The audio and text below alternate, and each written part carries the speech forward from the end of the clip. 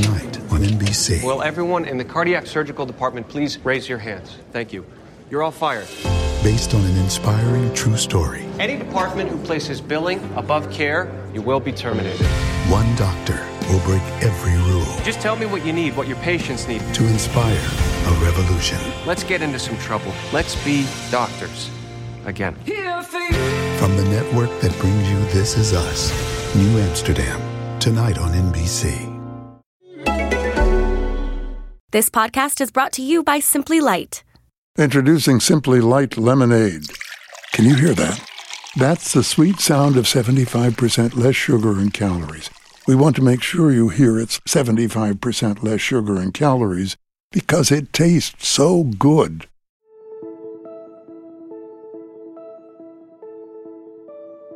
From the Podglomerate, you're listening to The Feast. I'm Dr. Laura Carlson, and I explore the history of food. From empires of sugar to lunch counter revolutions. Whether it's mom's home cooking or opulent 100-course dinners, food has fueled politics, technology, religion, and more. History is full of food, and on each episode of The Feast, we're bringing you the meals that made it. Fishing in a dory up the coast of Newfoundland. No gold mines, but hard lines. It's a life that's really grand. It's the stuff of fish and brews. It's the life that I would choose. Fishing in a dory in the morning. If you know anything about Newfoundland and Canada, you know everything is about fish. Well, specifically, cod.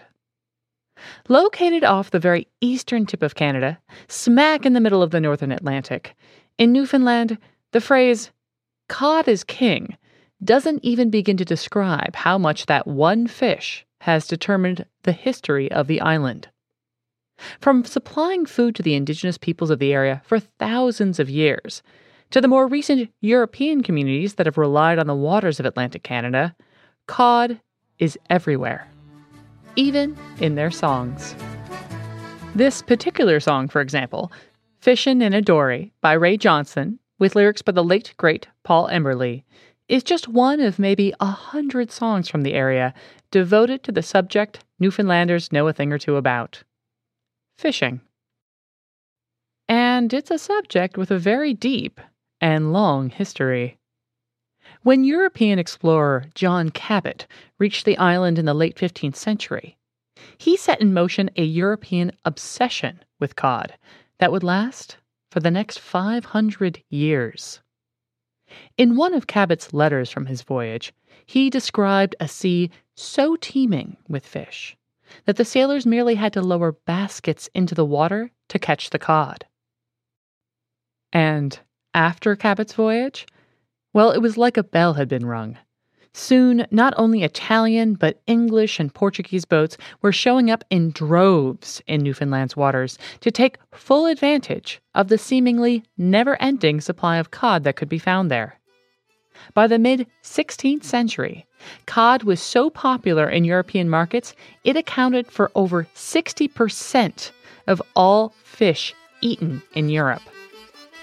Before long, either fresh or dried and salted cod had become a staple throughout European diets.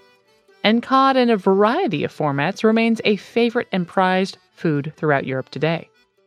And that culinary appreciation runs deep into the geography and place names of Newfoundland. For example, the Portuguese and Spanish word for dried salted cod, bacalhau, or variations thereof, is directly related to Newfoundland's Bacalhau Island. And cod made its mark on England too. Depending on who you ask, for many folks, England's iconic fish and chips has to be made with cod.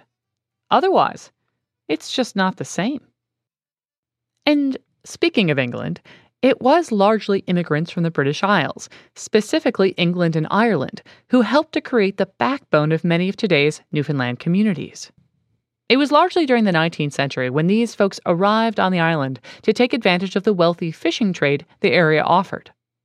Cod may have been feeding the countries of Europe for centuries, But the folks who settled in Newfoundland during this time found their own way of cooking and enjoying cod, creating a distinct culinary culture, one that certainly took full advantage of the fish that lived right off their coast, but also relied on the other produce the island offered, whether that was hunting moose or foraging for wild berries and other edible plants. And it's that culinary culture that is increasingly being recognized and celebrated today, both in Canada and throughout the world. And if you want to get a sense of just how rich the food culture is in Newfoundland, there's probably no better person to talk to than Laurie McCarthy, who owns and runs the company Cod Sounds, which is dedicated to preserving and promoting Newfoundland's culinary foodways, history, and culture. Cod Sounds is meant to really, give people an idea of a way of life here in Newfoundland, Labrador. And I always say that our way of life is completely driven by our food and has been created based on our food culture. It's why we came to Newfoundland. It's why we stayed here, and so it's really shaped who we are as a people. I started the company about 5 years ago, officially, I think. It was really meant to be this little thing that I would do on the side while the kids were little, and just for fun. Wouldn't it be fun to just take people out and show them, how we grew up and the stuff that was so everyday to us, and see what they thought of it, kind of thing, and see if they enjoyed their time here, and give them an opportunity to get to places that are off the beaten track and not in any guidebook, and places that were special to me. And I wanted to share these places and our food with people. Traditionally, we weren't, known for a place of food. You didn't travel to Newfoundland to eat our food, but of course you have to eat when you're here. And that's certainly changed in the past, 15, 20 years here. We've all realized that we have something pretty special here when it comes to our food culture. And it's becoming more apparent all the time, for sure. You may also have caught Laurie talking about Newfoundland's great food culture on the recent Anthony Bourdain Parts Unknown episode. Hey, I told you Newfoundland was getting a lot of attention. And if you haven't seen the episode, it's definitely worth a watch. We'll put a link to the episode and all its digital content, which is fabulous, by the way, on our website at thefeastpodcast.org. Now, if you're not an ichthyologist, that is, someone who studies fish, or from Newfoundland, you may be wondering why Laurie's company is called Cod Sounds. Because no, it has nothing to do with music. Although, as we've heard, there are plenty of songs about cod from Newfoundland. No, sounds in this case refers to a specific part of the fish itself. Now, Newfoundland is famous for its particular style of English. In fact, there's an entire formal dictionary dedicated to the cornucopia of accents and dialects that make up what is usually called Newfoundland English. And it's not surprising that many of those words relate to cod and just food in general. But let's get back to the explanation of Cod Sounds in specific. When I was coming up with a name, I had hired a fantastic marketing company here, Ray Agency, and they came up with all these names, and I brought a couple of them to my mom. And it's like, if the mother don't approve, this is never going to work. So just randomly, my mother starts talking about this story about my grandfather. And Laurie, your grandfather used to go out, and when they come in with the fish, he said the fish should be split, and the sound bones were taken out. So that's like the vertebrae of the fish. So the sound bone would be taken out. And your grandfather always said there was too much meat left on them to throw them away. So they used to salt them. So the old people would salt the sound bones because there was lots of fish still left on it. And then they would have them throughout the winter and the fall. And they would have them for lunch. Like you'd soak them and you'd bring them to a boil. And then all the bits of fresh fish would come off. And they always said it was the best parts of the fish. Now, the sound in the sound bone is what they call the sound. It's a little membrane which doesn't sound appetizing at all, but it's actually the air bladder that keeps the codfish afloat. So it's this random piece of cod, but it was a delicacy here, like the tongues and the cheeks and all these parts of the codfish that we appreciated here more than the fillet itself. So the codfish was revered here, and the sound and the tongues and, like I said, all that stuff. So Mom was telling me this story, and she said, "You should call it cod sounds." And like a name like cod sounds, I could do anything inside that name. So that's where the name came from. And I love it because people always ask about it, and I put it on a T-shirt, and I can go in, to a bar or to an old age home, and the best thing, they'll say is, "Now, what's a young girl like you know about cod sounds?" And it is the best, conversation starter, because I'm like, well, let me tell you what I know. Yeah, and then it sparks that conversation, and it jumps that generation. And then you're having this conversation with someone of just a different time and gathering their stories, and you're having a great time and a great conversation, and it bridges that generational gap. So it's awesome. Now, I don't necessarily recommend Googling images of cod sounds. Remember, they are a fish's swim or air bladder, so they don't exactly have the best visual. But they are delicious. Anthony Bourdain apparently compared them to a chicharron after they had been fried a bit in butter and pork fat. Because, well, let's be honest, what doesn't improve after being fried in butter and pork fat? But if you're interested in trying some, you may be in luck. Although cod sounds had disappeared from menus and plates for many years, they are experiencing quite a resurgence. Even some fine dining places are starting to put them back on the menu. The Raymond's restaurant, one of the best restaurants in Canada, they serve the sounds again. So the sound was something that was traditionally eaten by, let's say, the old people, and they loved the sounds. And there's lots of people today that still eat the sounds, because lots of people today still eat a very simple diet, and the sounds are still part of their diet. And you can still buy salt sound bones and salt sounds. But today, what's really awesome is that the boys at Raymond's restaurant have, putting it back on the plates, like on the plates of people who come from everywhere to eat this food, and it's showcasing it all over again. And so now I serve sounds on the beach.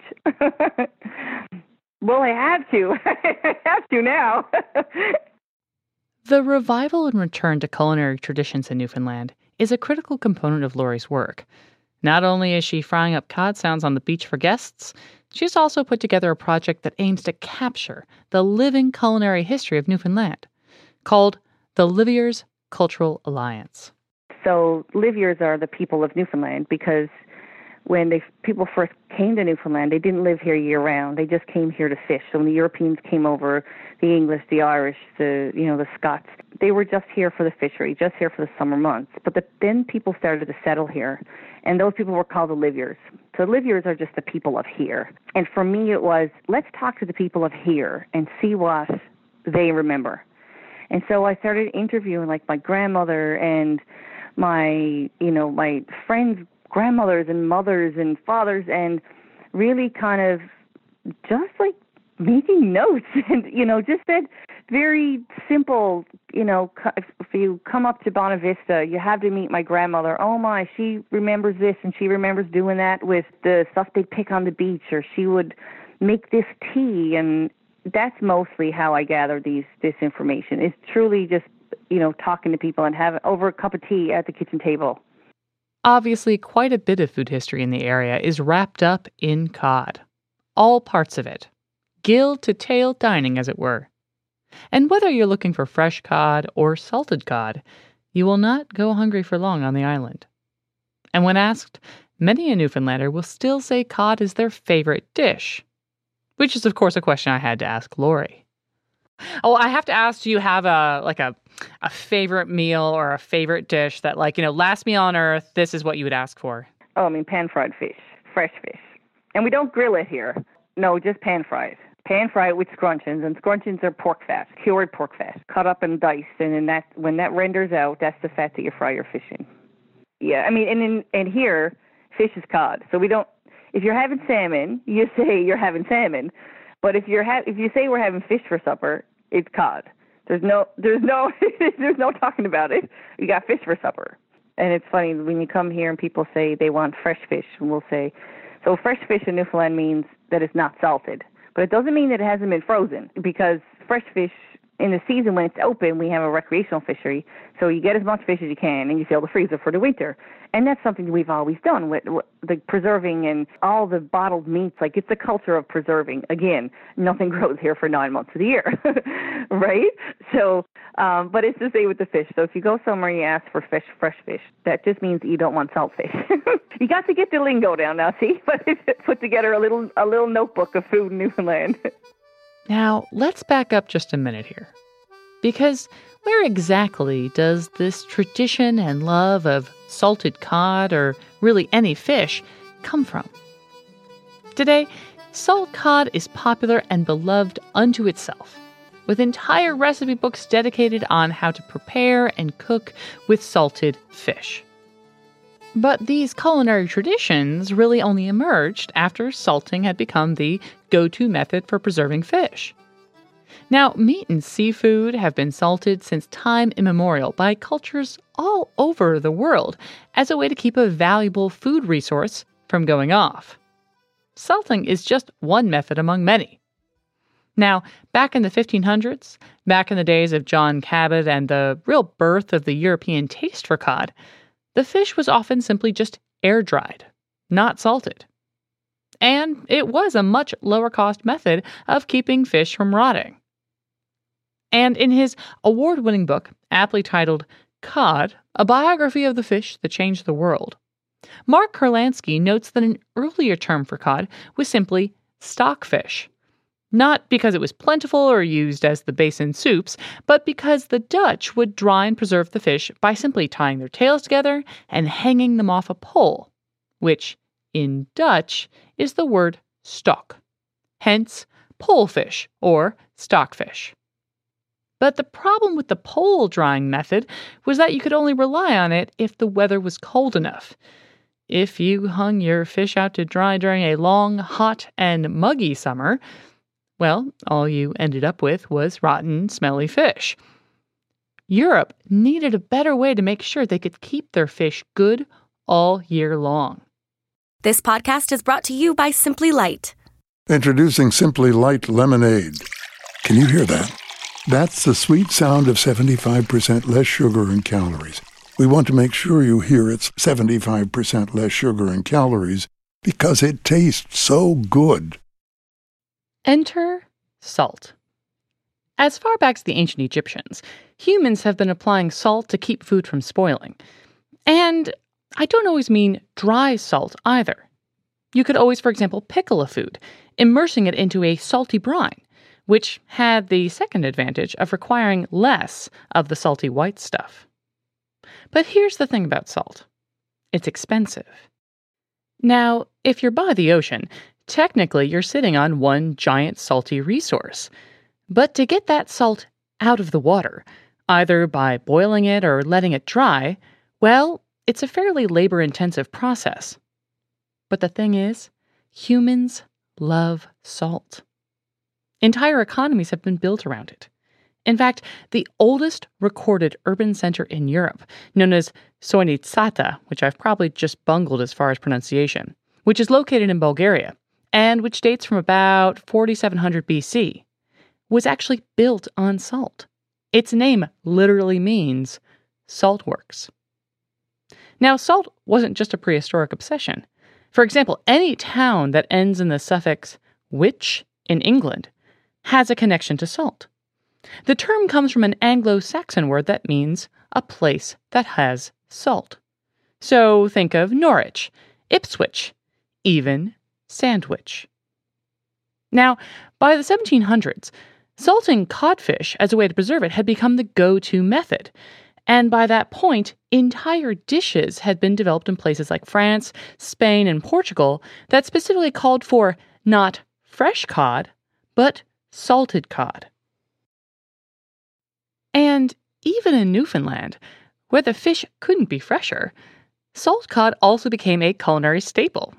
Because, as Lori mentioned, you may not want to find yourself out on a boat in the middle of a Newfoundland winter. Even the residents of the island needed a way to keep the fish from going off during the long, cold winter seasons. So, in one of the traditional dishes of Newfoundland, which is often enjoyed as a hearty breakfast, is actually a combination of salt cod and hardtack, or dried bread, a combination of two ancient ways of preserving food right on the same plate. It's known as fish and brews, which is spelled Brewis. And it's a long-held favorite on the island, and even featured in that song we began the episode with, where a fisherman enjoys a scoff, that is, a meal or food, of fish and brews. Let's listen to that lyric one more time. Oh, fishing in a dory up the coast of Newfoundland. No gold mines, but hard lines. It's a life that's really grand. The scoff of fish and brews, it's the life that I would choose. Fishing in a dory in the morning. From a hearty fisherman's breakfast to holiday feasts, salt cod can be found everywhere. And as Lori mentions, it's often a central ingredient to seasonal preparations of food throughout the Newfoundland year. You know, Good Friday, you have saltfish. Christmas Eve, you have saltfish. And it's certainly a time when it is about bringing everyone together. It's always less about the food, but it's all about the food in a certain sense, you know? You know, it's I don't know, it's pretty, yeah, I don't know if anyone can tell a story around here without telling what you were eating when it happened. So, okay, we've spent a good chunk of this episode on cod. And justifiably, I would say, given its role in Newfoundland's history and culture. But there's so much more to the island, and specifically more to the island's cuisine than just fish. And when we talked to Lori, she revealed a whole cornucopia of food, from what edible plants can be foraged on the coastline to the traditional hunting seasons that provide the island with more than just a fishy diet. And one of the most interesting things about the food culture as it is today in Newfoundland is the blend between ancient and modern foodways. From using the traditional cod, moose, or even seal that have provided protein to island residents for maybe thousands of years, to newer traditions, using foods brought over by the Europeans, or even using native plants in innovative ways. So there's a lot of beach greens. The seashore here, and the places where freshwater meets the ocean, is like super abundant in greens. So, I mean, there's all kinds of beach greens are probably some of the most exciting, from sea rocket and goose tongue and this. Okay, I'll admit it. I had to look up goose tongue from the name itself, which, as Google kindly let me know, looks a bit like green onions topped with a little frilly yellow and green bit, which is apparently the part you eat. Its official name is Plantago maritima, and often is known by the fantastic term sea plantain, which, yes, means it's apparently very distantly related to the larger, more banana-looking plantains we all know and love. Anyway, it's found all over the world, but it's only recently become a darling of chefs everywhere, from England to Newfoundland. Apparently, you can even grind it up and make a flour with it. Anyway, back to foraging with Lori. And the kelps and the seaweeds here are amazing. And like the experimenting with seaweeds and making seaweed salt and smoked salts and smoked kelp products and using kelp to smoke fish. And it's truly amazing, right? I mean, when I take people out, we're out for probably a couple of hours of that. We're sort of identifying and you know, walking from the tree line to the woods to the meadow and the beach. And we can, in July and August, we can cover like 40 species. It's it's just amazing. And all the time, like I say now, I probably know 150 species, but I'm learning all the time. Like this is a constant journey of cross-referencing books and, you know, what's on the eastern seaboard of the American down, you know, through Maine and through New England, and what are they eating? Because there hasn't been a lot documented about the foraging here. So while we grew up eaten off the land, there was some very specific things. And other than that, as a child, you were told everything was poison. Don't eat that, and don't eat that. So outside of berries, like the old people always told us not to eat anything because they didn't know what it was. And they didn't know that we could eat it. So we're told not to. And so there was very, very little stuff, very little that came from the ground. I mean, it was mostly berries. Berries was a big thing, and dandelion. And dandelion has a long history here. I mean, after 9 months of winter here, where nothing grows, the first thing to grow is dandelion. And that has a traditional significance because, well, my mother's generation, my grandmother's generation, dandelion was the first to be picked. And it was the first green that anyone had seen all winter. Lori's absolutely right.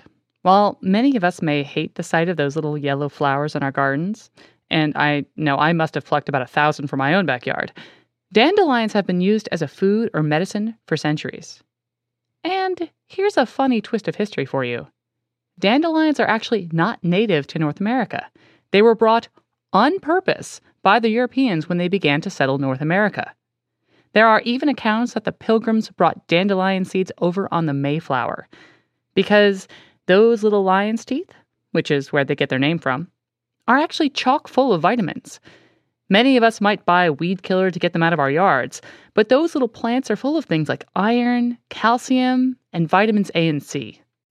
But if you're like me, you were probably told dandelions were poisonous when you were growing up. But that's actually just because they're so often sprayed tip to toe with weed killer. The actual plant itself is entirely edible. And as Lori mentions, new information about dandelions' nutritional and culinary uses is being discovered or even rediscovered all the time. We're learning to do all kinds of stuff with dandelion, not just the leaves, and now learning the medicinal properties of it, and making wild teas that are just delicious, but also have all kinds of anti-inflammatory properties, and going back to, First Nations in here and what they use this stuff for. So every plant has a story, and that's what we spend most of our time doing, is telling the stories of the plants, the fish, the fishery, our traditional hunts, and again, just kind of wrapping it all up into our way of life and our traditional foods and how our food culture kind of shaped who we are. Of course, to really get a taste of Newfoundland's culture and cuisine, you're going to have to go there yourself. And if and when you do, make sure to sign up for one of Lori's Cod Sounds foraging or outdoor cookery workshops. You can find out all about them, Lori, as well as the Livier's Cultural Alliance on her website at codsounds.ca. Obviously, a huge thank you to Lori for taking the time to talk with us, especially as she's now an international celebrity thanks to her feature on Anthony Bourdain. And again, if you haven't seen the Parts Unknown Newfoundland episode, it's worth a watch. Another huge thank you goes out to the various Newfoundland musicians that graciously let us use their music for this episode. We've already mentioned Ray Johnson and Paul Emberley, but you've also been listening to the dulcet sounds of When I'm 64 and The Fisherman's Favorite, two songs by the iconic Figgy Duff, a folk rock band from Newfoundland, which is even named after one of the island's iconic dishes, a kind of steamed dessert pudding. Anyway, beyond their great culinary name, they've also been instrumental in bringing about a revival of Newfoundland's traditional music since the 1970s. So a huge thank you to their singer-songwriter, the lovely Pamela Morgan, for letting us use the songs. All of their albums can be purchased online, but we'll link to a few of our favorites on our website. The Feast is written and produced by me, Laura Carlson, with sound engineering by Mike Port.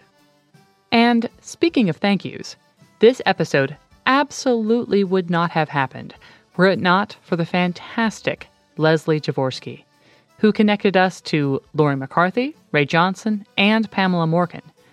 And actually, doing an episode on Newfoundland's cuisine and heritage was her idea, so we owe her a massive debt of gratitude. Learn more about Leslie's other food projects by visiting her website at foodwords.ca. And that's it for this season of The Feast. Hard to believe, right? Don't worry. Over the summer, there will be more great feast tidbits popping up in your feed. We'll be releasing some of our interviews over the past year with authors, historians, and chefs as special summer episodes. So you don't have to wait too long for your next feast fix. And if you do have an idea for Season 3, we'd love to hear it. So get in touch with us via our website at thefeastpodcast.org or connect with us on Facebook, Twitter, and Instagram, where you can find us via @feast_podcast. Once again, thank you to everyone who helped make this season possible, especially our Patreon supporters, new and old. You really do make this show happen. From the website hosting to the microphones, we honestly could not do this without you. Anyway, until next time, I'm Laura Carlson, and this is The Feast.